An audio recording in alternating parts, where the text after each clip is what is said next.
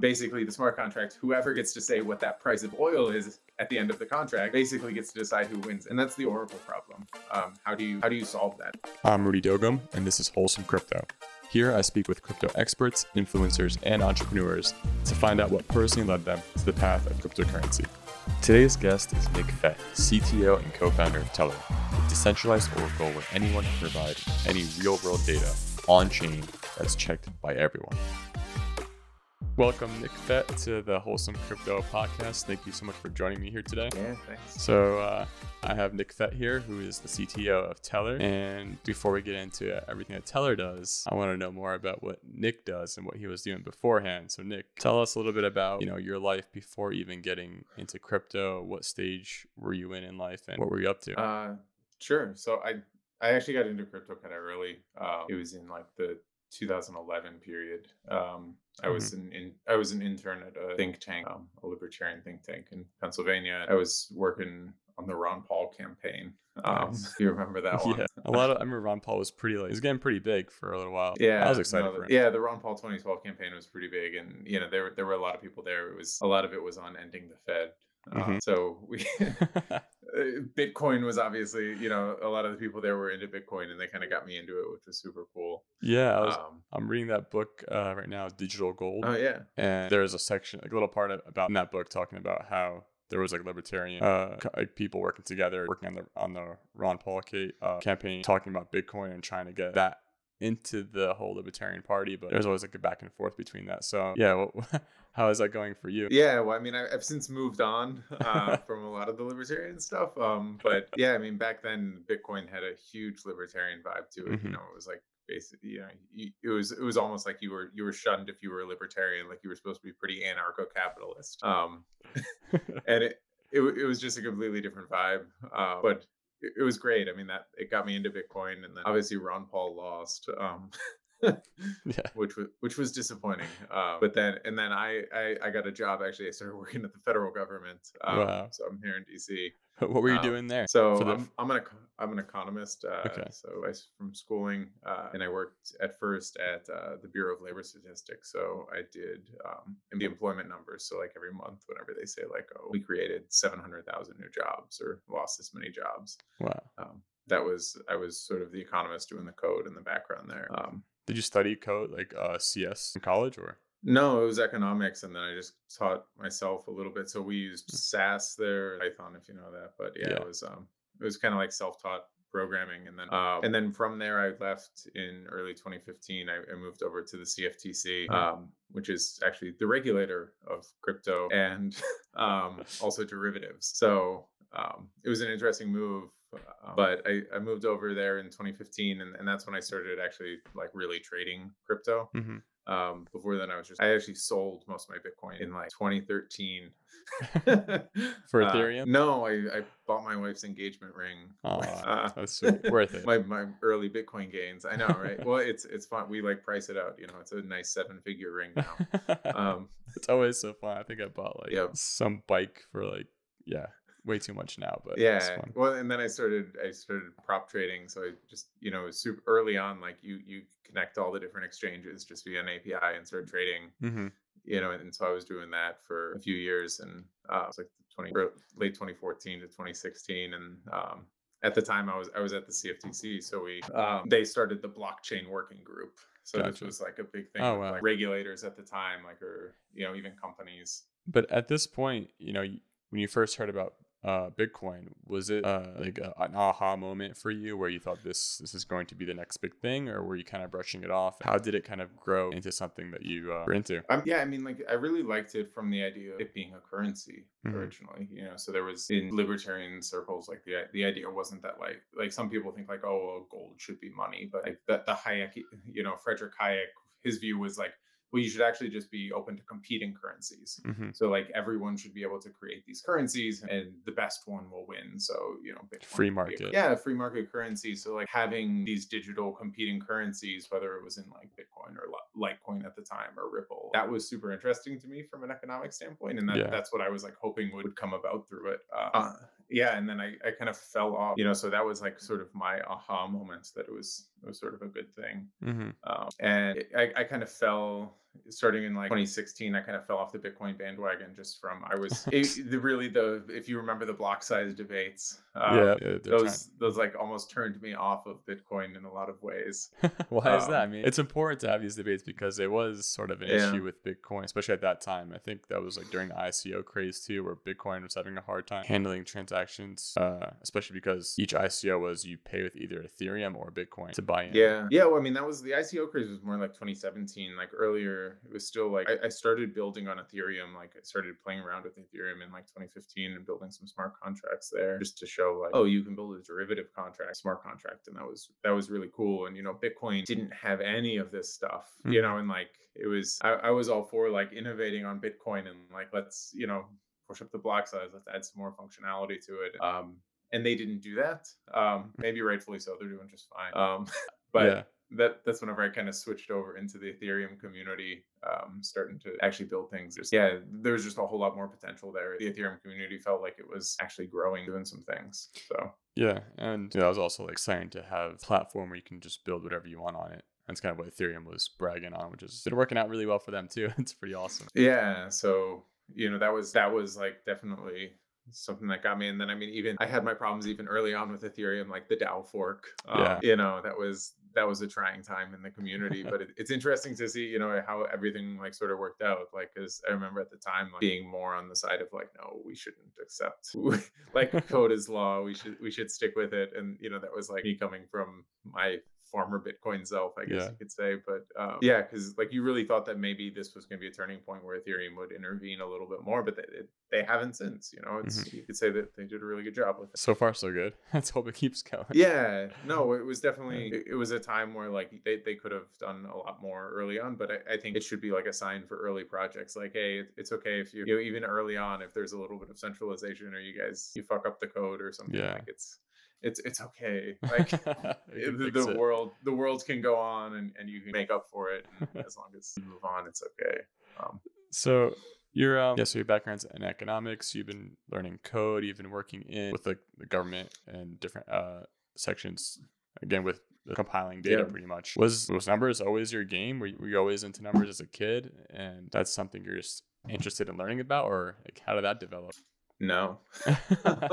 No, definitely not. I don't know how that kind of developed. I got into economics kind of in college. And were you into computers too as a kid, or? Video games. I mean, I Uh, played a lot of Halo growing up. That was about it. I It mean, was no. it makes sense because a lot of times, like especially in the book that I'm reading, Digital Gold, like I'm hearing like Roger Ver and some other person, like they're all into Magic the Gathering, Yep. and I'm like, wow, I mean, I'm into Magic the Gathering. I should be pretty successful now, right? But I'm not. Yeah. I've just got this podcast, but it's No. pretty interesting. Like, I always like comparing what entrepreneurs or people in the crypto space are building different projects, kind of what they were like as a kid, to see if there's any similarities between thought processes. But I've been finding out it's completely different. Not anyone's the same, and it's interesting the different projects they are building. Yeah, no, I definitely wasn't really as a kid like that. It was more sports and Nice. the traditional stuff. And then I got in like in college. I fell kind of hard into the libertarian scene. Mm-hmm. And that was like I actually had an internship with Peter Schiff. Nice. And like I begged him to give me an internship because I read his books and his dad's book. And How was that internship? it was great. I mean, it was like I get that was actually so like I was into the libertarian piece, and then I got an internship with Peter, and then that was like it got me more into like the finance sector of things. Mm-hmm. So that's really whenever you started looking more at trading and things like that. Started stock trading in college, which was a bad idea in the 2009 period. Yeah. But so like that was sort of how I fell into libertarian and the finance aspect, which led me closer and closer to Bitcoin. That's awesome. But, And yeah, it sounds like you're just absorbing all that knowledge. I mean, that was good. I mean, glad you went through this path because it kind of led you down this entrepreneurial mindset and kind of just working hard on what you really believe in, which is amazing. I know you started a company before Tellor, which was Daxia. Yeah, so that was in 2017 when I was at the CFTC, and for part of my job at the CFTC and like the blockchain working group was like people would come in and present to us like derivatives on a blockchain. So you had like, if you remember R3 or even like JP Morgan and some of Hmm. these other companies would come in and they'll be like, oh, we're going to put all of our derivatives on a blockchain. It never made any sense because it would be like a private blockchain that they were running. Yeah. What Um, was their like logic or reasoning behind that? Because I know blockchain was a buzzword. It's something like, oh, we're putting this on a blockchain. It's going to be amazing, but not necessarily everything needs a blockchain. No, it was sort of like the idea of like, oh, we're going to put on the cloud, like as if it's this magical thing. And Uh, people were like, obviously, I think a lot of times it was a big buzzword for like raising money and for doing things because people were so enamored with the idea of just moving beyond the idea of what currently or what did exist. I guess post trade settlement was still like very manual and hmm. PDFs and things like that. So like even just moving to like a private blockchain, it's like massively efficient. So Wow. um even if you still had trust there, it was okay. And but I remember thinking like, oh, well, like you could do this on Ethereum and you wouldn't need any of these middlemen. Like the whole idea shouldn't be like a bank makes a derivative platform. It should be Yeah. like it's a derivative platform that doesn't need a bank. So then I left in 2017 to start, Daxia. I actually got an Ethereum Foundation grant in early Nice. 2018. It was super helpful. So that was like my raise, I guess you Yeah. could say.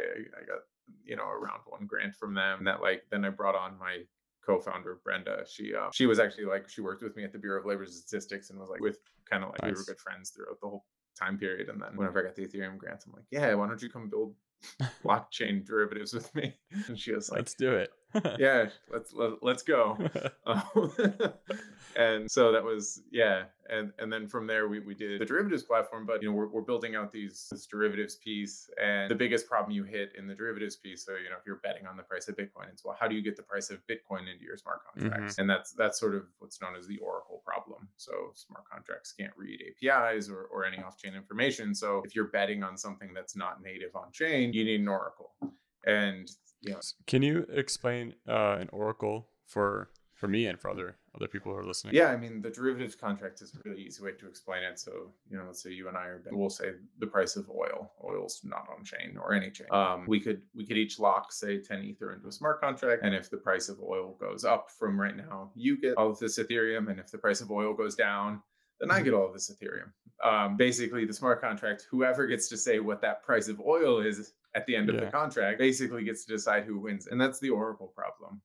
How do you solve that? Ideally, you would just be able to like, oh, we'll just go read CME's API and put that data on Yeah. chain, but you can't do that. So smart contracts, they don't have that capability like normal code. So you need some mechanism for doing that, and that's what an Oracle does. And that's what Tellor is working on. That's what Tellor does. Hmm. So like the traditional Oracle model would be, you could just have like a third party, so like a whitelist or person. So you could say like, you or I don't agree on it, so like we'll let some third party say, Yeah. Vitalik can be the third party, and he's the Oracle. He'll tell us what the price is. And the problem with that is, though, what if he lies? Yeah. What if you bribe him? What if there's some sort of issue there? What if he doesn't respond? Then you have an Oracle issue. So how you solve that is something that we tried to do with Tellor. Yeah. No, And I was looking over the website, looking over how it works. It was really interesting your incentive model for making sure people don't lie. It's that if I butcher the explanation, just correct me. No, But please. so yeah, one person puts out a bounty asking, I want some off-chain data to be on-chain, and someone in the Tellor network grabs it, says, oh, I'll solve this for you and put this on-chain. If the person wants to dispute that information, saying that no, this is incorrect from what I checked, they can dispute it, and then the DAO votes on if it's accurate or not. And if it's we found that the person is lying about the data, their staked Tellor would be slashed, right? Yeah, or vice versa, the other person would lose their They have to dispute pay a it. small fee to dispute it. Yep. Wow. Yeah. So I mean, it's just super simple. How it's like what we tried to build, something that just works. And that way, anybody can be a data reporter. So it's not like you have to whitelist that one person. Like anybody can stake TRB and say, hey, I'll be a data reporter on this network. You come and say, hey, I'll pay $100 for the price of oil. Somebody will fulfill that request, usually really, really fast, depending on how much you're tipping. And then you can look at it, or anyone in the network, usually the other reporters are checking themselves.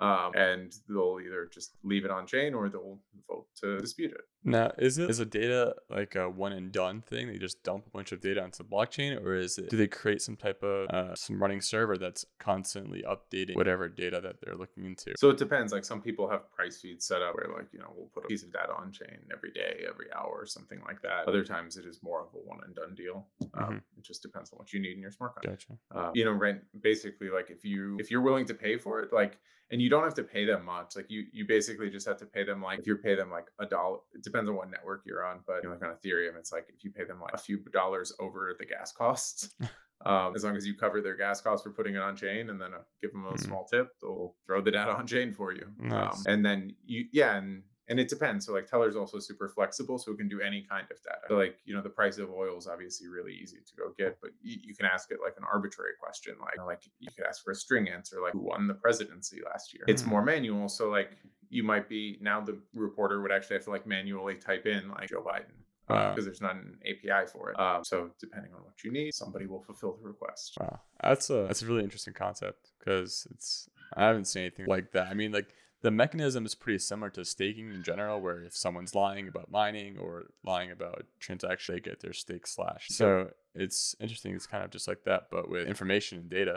Yeah, and that's what we always tell people. So, and this is where we're like different than other oracles, is as far as using it goes. So like with another oracle, so like if you had the trusted Vitalik model and he puts it on chain, you basically are stuck with it. You can read it instantly and then settle your contracts. But with us, we have this idea, if you want to wait for validation. So like usually once it's put on chain, you don't want to use it right away. You want to wait, say, an hour, so people have time to check it for disputes. If it's like a price feed that's easy to check for disputes, you can wait 5 minutes. But if it's something more obscure that other people need to look into, you'll have to wait longer. And it's this idea, we call it like a finality. Similar, like when an exchange gets like a deposit of ether, you don't get it right away. They have to wait like 6 block confirmations for it. It's sort of that same idea in Tellor. Like once some data is put on chain, you want to wait some period for disputes to happen. Usually either checking it yourself or waiting for other people to check it before you would actually use it in your smart contract. Now, is there confirmations of the data as it grows? So if it's something that's okay, now there is not. We looked into that, but it's usually the idea. Usually, it's like once you use it, though, because like that's usually like in the derivatives contract. Once the money is dispersed, it's like it actually doesn't matter what happens after that for the data. Like if it gets disputed, you're out of luck most likely. So you want to set up all of the security beforehand, and you can do that. Like some you could do it in our piece to where like you could say like I want 3 reports. Like I want the median of the last 3 reports on it. So then you would pay for 3 updates when you want the oil price, and then 3 different reporters would put it on chain, and then you would get those 3 values. What's been the I guess most interesting or funny information that's been requested and put on? If you have anything coming to mind. I don't know if there's like funniness. Like there's cool data. Like we're starting to work with a fantasy football one. Okay. That's some fun data on chain. A lot of times, like we had some bugs, I guess you could call it, like dispute bugs early on. Like people would come and request like weird prices. Like so they would request like tokens that had gone to 0, but like the Binance API was still returning a wrong value, and then they would try and like catch other people to dispute them. And those were always like bad days for us. Whenever like other reporters would be attacking them by submitting like bad, they would like request data that you couldn't possibly submit a valid answer for. And it just like confuses everyone. There's always some bad actors. Yeah, but and then like we obviously have ways to like vote on it to say like it's an invalid query, like nobody wins, nobody gets slashed, but it's like gotcha.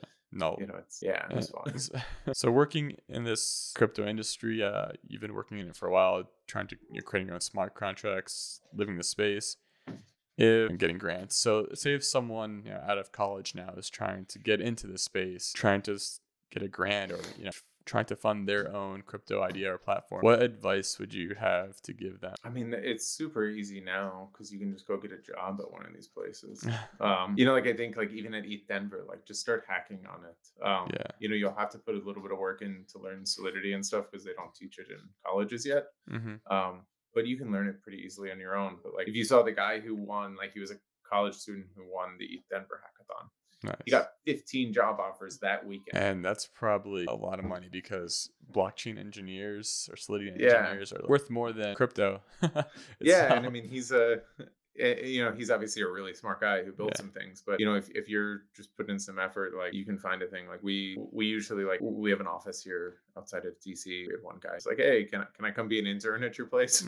And we're like, yeah, sure, man. And now, like he was an intern for like 3 months unpaid, and then like now he's a full time employee, and you just like learn it and can do it. So That's the you best. know, That's what you want to look for is with any employee is someone who can learn. yeah. It's crucial. For sure. And I mean, it's super easy, like in the space, like you can, like just what I tell people, like, don't try and go for like the highest salary you can get right away. Hmm. Like if you graduate as like a CS major, like probably the highest salary you can get is going to be at some, like, you're going to go work at like Deloitte or some FANG company or something like Yeah. that. But like, it's going to be awful, but you're also like you're missing out on the potential to like learn and become a part of this space, which is so big. Like just get in the space, and then like if you're in the space for 3 years, you're like a senior solidity developer Quickly. you're like so quick. Yeah, I mean, like we have one guy on our team who's like our senior solidity developer. Like he was another economics major who like just started. He was part of like Raid Guild. He was just doing like solidity code audits for people on the side. Wow. And then he just like trained himself. He's now a senior solidity engineer.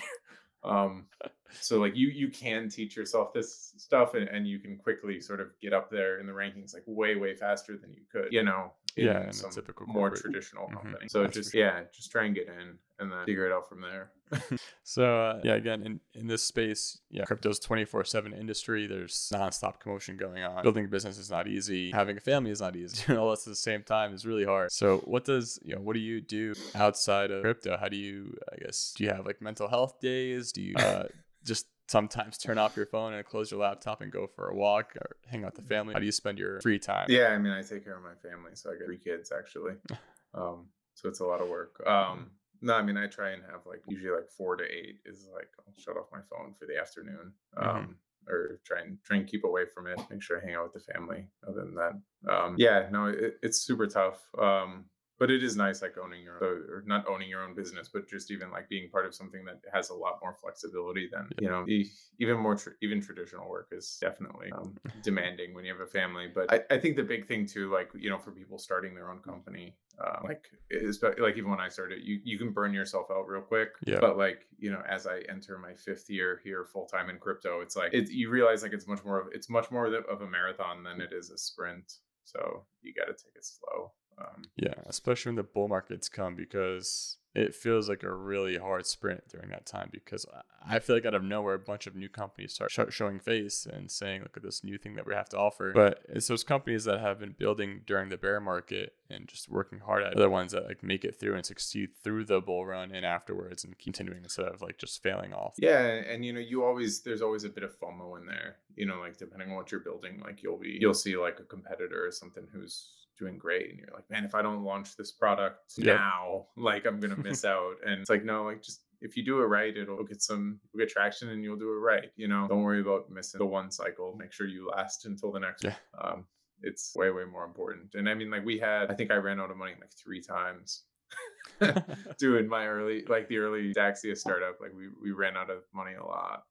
And it was like I was actually like, so Brenda and like now my other co-founder Mike, they were like working on it with me, and like I would be like doing consulting work. Like I built like other people's token projects, would take on like auditing work, and we would I built a whole NFT platform for people back in 2018. Like just you had to take on other work so you could pay for your own startup. Wow. But I mean, yeah, like it was good. I mean, you probably learned a ton doing that too, not just because of working for so many different companies. Like as a side gig, it's a great learning experience. You get to see what they're doing and how they're doing, and if there's any like good ideas that can come from it for yourself. Yeah, and also problems that you can solve if any of them have a common problem, which would be for sure. Yeah. I mean, the biggest thing I'd say for like launching a startup, it's just like get an MVP out the door and try and get some users on it. Like even with Tellor, we've learned so much, like trying to actually put a user into it, and then you got to rebuild it, and then you try and put a user through it. So like, don't try and finish your product before you like test it on real users. Like get an MVP out the door and try and get some users and go through the sales cycle, because that's the hard part. A lot of times, like you'll see it where these like perfectly built front ends come out on launch date, and you're like, what are you guys doing? Like just got a perfect front end. Well, right, like get it out the door and see if anybody even uses the thing, and then figure it out. What was your start to launch for Tellor, What do or you like mean? for MVP? Sorry, for an MVP that you're describing. Yeah, well, I mean, so we got into Tellor started. We got into Binance Labs. It was like in March of 2019. But luckily, Binance Labs came and like we were like applying for other jobs at the time from Daxia, and then Binance Labs came through because we applied to do the Oracle thing. We went from March, and then we launched the first mainnet version in August of that year. Nice. And that was yeah, and it was a version like like the reporter software was like it was like a single 100-line Python file and I was like the only reporter, and it was like running locally on my computer. Good times. Yeah, it was just like there was, and like nobody was interested. Like we had to like this was like we listed, so we didn't do any pre-mine. We had we just started minting tokens from every time somebody would do a report, you got minting rewards. Nice. And that was how like so we got a lot of the first rewards, and we would try and like convince people. So you needed 1,000 tokens then to stake, and then you could do it. And we would like hand people 1,000 tokens. Like now they're probably thanking you if they kept them all. yeah, well now it's like now we have a $20 price. So like we were handing these things out, and people would be like, and you would win like back then, like if you submitted a single report, I think it was 5 TRB. So now it's $100. But like gas price then, like back then it was like you had to pay like $2 or something to submit it. And people were like, oh man, like I submitted twice today. Like I don't want to waste all my money on gas for these tokens. And like it was like you were paying $2 now for what's $100. But like you couldn't get people to pay $2 to submit a report on your coin. Jeez. And then like so that was in August, and we got our first listing was on it was on IDEX. We got listed on. I remember that. Yeah, they're still around. What? Are they still around? I don't even know, but like we were like the #1 coin on IDEX for a few months. But it actually gives a great community. So like we got on like Bitcoin forum posts and stuff because like a lot of the old proof of work miners would come over and be Tellor reporters, and then once we got on IDEX, like we were one of the top coins over there, and then we were just on DEXs. So we were on like 0x and IDEX and Dex Blue, if you remember them.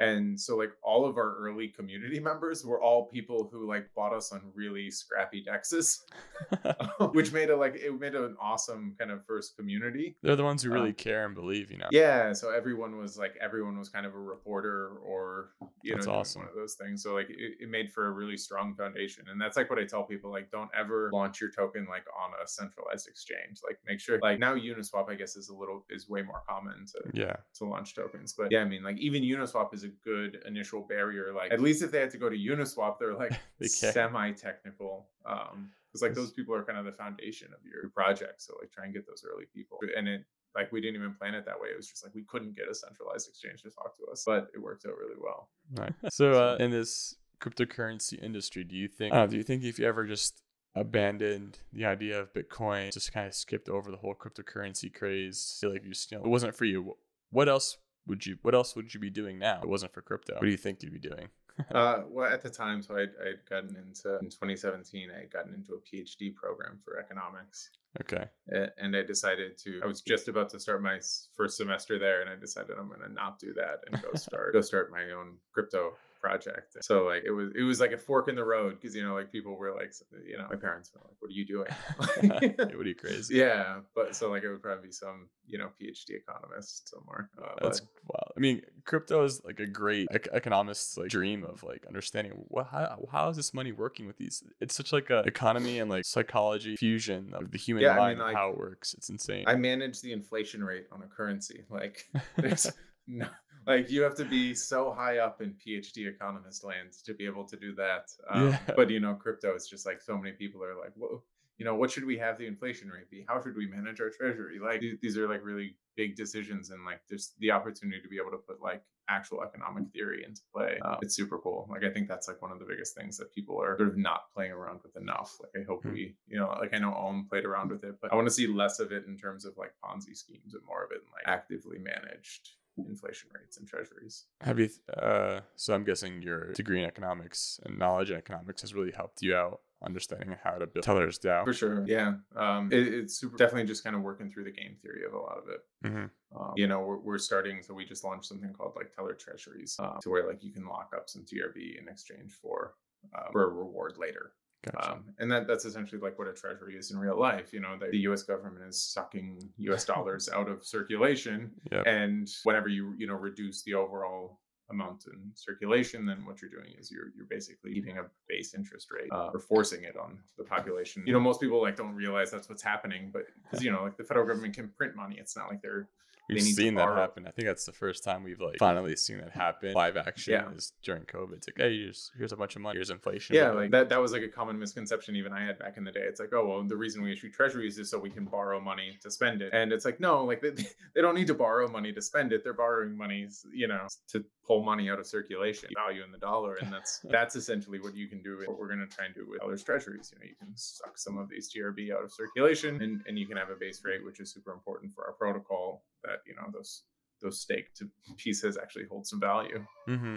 So I was gonna say, so now that you're been in this crypto space for a while, working in it, dealing with people, dealing with different crypto, what is like a crypto pet peeve you have now? oh man, so many. First one that comes to mind, or one that you feel okay saying. Yeah, I mean, I'm still not quite sold on NFTs. I don't know if I can say that. I mean, It's me neither in a certain sense. Like I get it.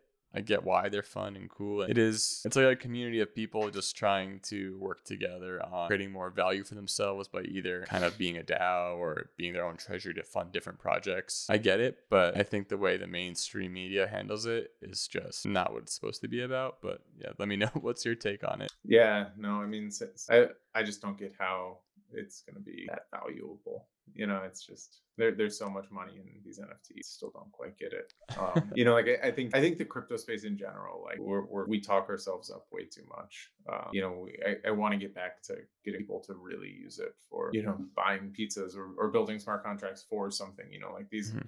What's the purpose? It's like it's for censorship resistance. Like we know this. Like like part of me, like you'll hear a lot of times like, oh, well, crypto is going to be huge and everything's going to be built on crypto. And like, I kind of disagree with that. Like, I don't, I don't think it's okay. Like we're cool if we just build great censorship resistant technologies. Yeah. That's that can't be shut. Yeah. Like that can't be shut down and then people can use them when they need them. There's value in that, guys. Like don't gloss over it. Like it's really cool if we're not the reserve currency of the world. It's a-okay, or it's okay if we never have a Facebook built on top of an Ethereum. Like yeah, it's cool. But there's a ton of I'm sensing that's like the new trend now is some type of social protocol. Sure. I'm seeing that come up a few times with some new projects. So we'll see how that goes because I think we're getting close to the point of becoming more of a social protocol built on top of some type of blockchain. Yeah, but I mean, like at the same time, like I think about it like you can be a good backstop. Like there's a lot of reasons for people to have their own currencies or even just their own centralized platforms. Like centralized platforms, I think by definition will always slightly faster and slightly more, slightly cheaper. You got to pay for some security in this decentralization world. So there will always be a piece that makes sense to put on a centralized platform, but just having a backstop will really be a good check. Like the example I give sometimes is like with music pirating. You can like having the ability to pirate music makes music cheaper because like if like we all used to go download music illegally because it was really expensive to go buy CDs or we didn't want to do it, but then sort of became really cheap and music is basically free now. So like it sort of became a check on the system. And I think in the same way, crypto, like if you have stable coins that are censorship resistant that people can move to really easily and privately, no government's really going to fuck around and, inflate their currency too much. Like they know that people will just leave and not actually be in their currency. Yep. So just having the ability to have that stuff sort of puts a check on the government or, like if people can communicate seamlessly in a private manner, there's no point in doing any censoring because then people are just going to get around it anyway. And it's really easy. So like, I think as we get better and better at it, it's just going to be a great check. That's awesome. Yeah, you're right. Because it is just typically either like fighting against or just trying to work with the system, but we'll see what happens. So what's some exciting news that's coming up for Tellor that you want to share? I think the big thing is just look on every chain for Tellor. That's next.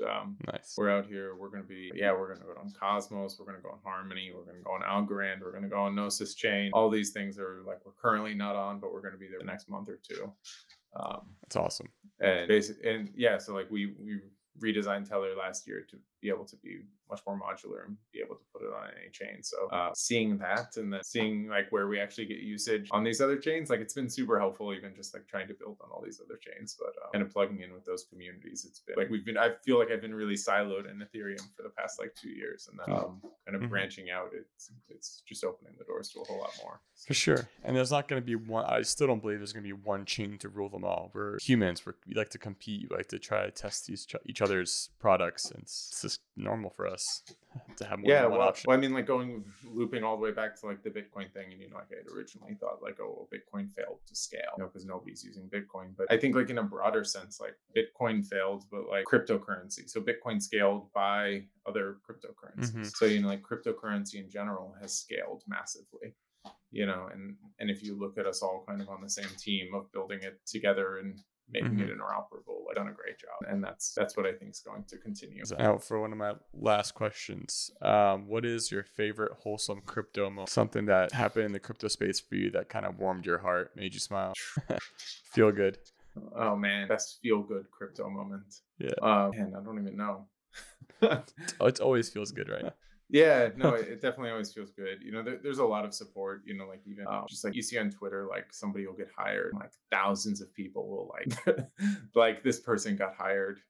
They did it. They moved over. Yeah, like they came over to the crypto space, and this is awesome. And it's always it's always great to see. Like even Transmission 11, like do you follow him on Twitter? Like he's the guy that just got hired, like in his part-time. So he moves over to Paradigm full-time. But on the side, he goes to high school. On the side, he's in high school. And like it's super cool. That is awesome. That's the thing too with crypto. It's like, corporate jobs typically it's, you have to be X amount of years to be even looked at, but you could be really smart at 17, 18 years old, be able to contribute well, so it should be rewarded. Like I think I was talking with my co-founder on it. I remember we were talking at dinner, and I was like, do any of our employees even have degrees? Are we sure they do? Like, do we even know? We were like, and we actually figured out like we actually don't have any employees that have computer science degrees. Like we used to have one, and then he got a new gig. So like it was like everyone was just kind of scrappy and self-taught in the crypto space, and it's super cool. I love that. Well, thank you, Nick, so much for joining me. I'm excited for Tellor to grow. I'm excited to see it on all these new chains, and I really appreciate your time tonight. Yeah, thanks. This was fun. Thank you. See you, everyone.